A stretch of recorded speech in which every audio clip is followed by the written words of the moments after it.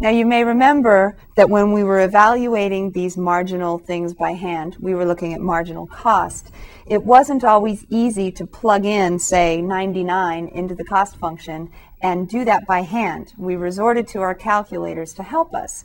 Because it's not always easy to evaluate the function at different x values, that motivated people who were looking at these functions and these problems to think about another way to write the marginal cost or marginal revenue or marginal profit that would be maybe easier calculation-wise.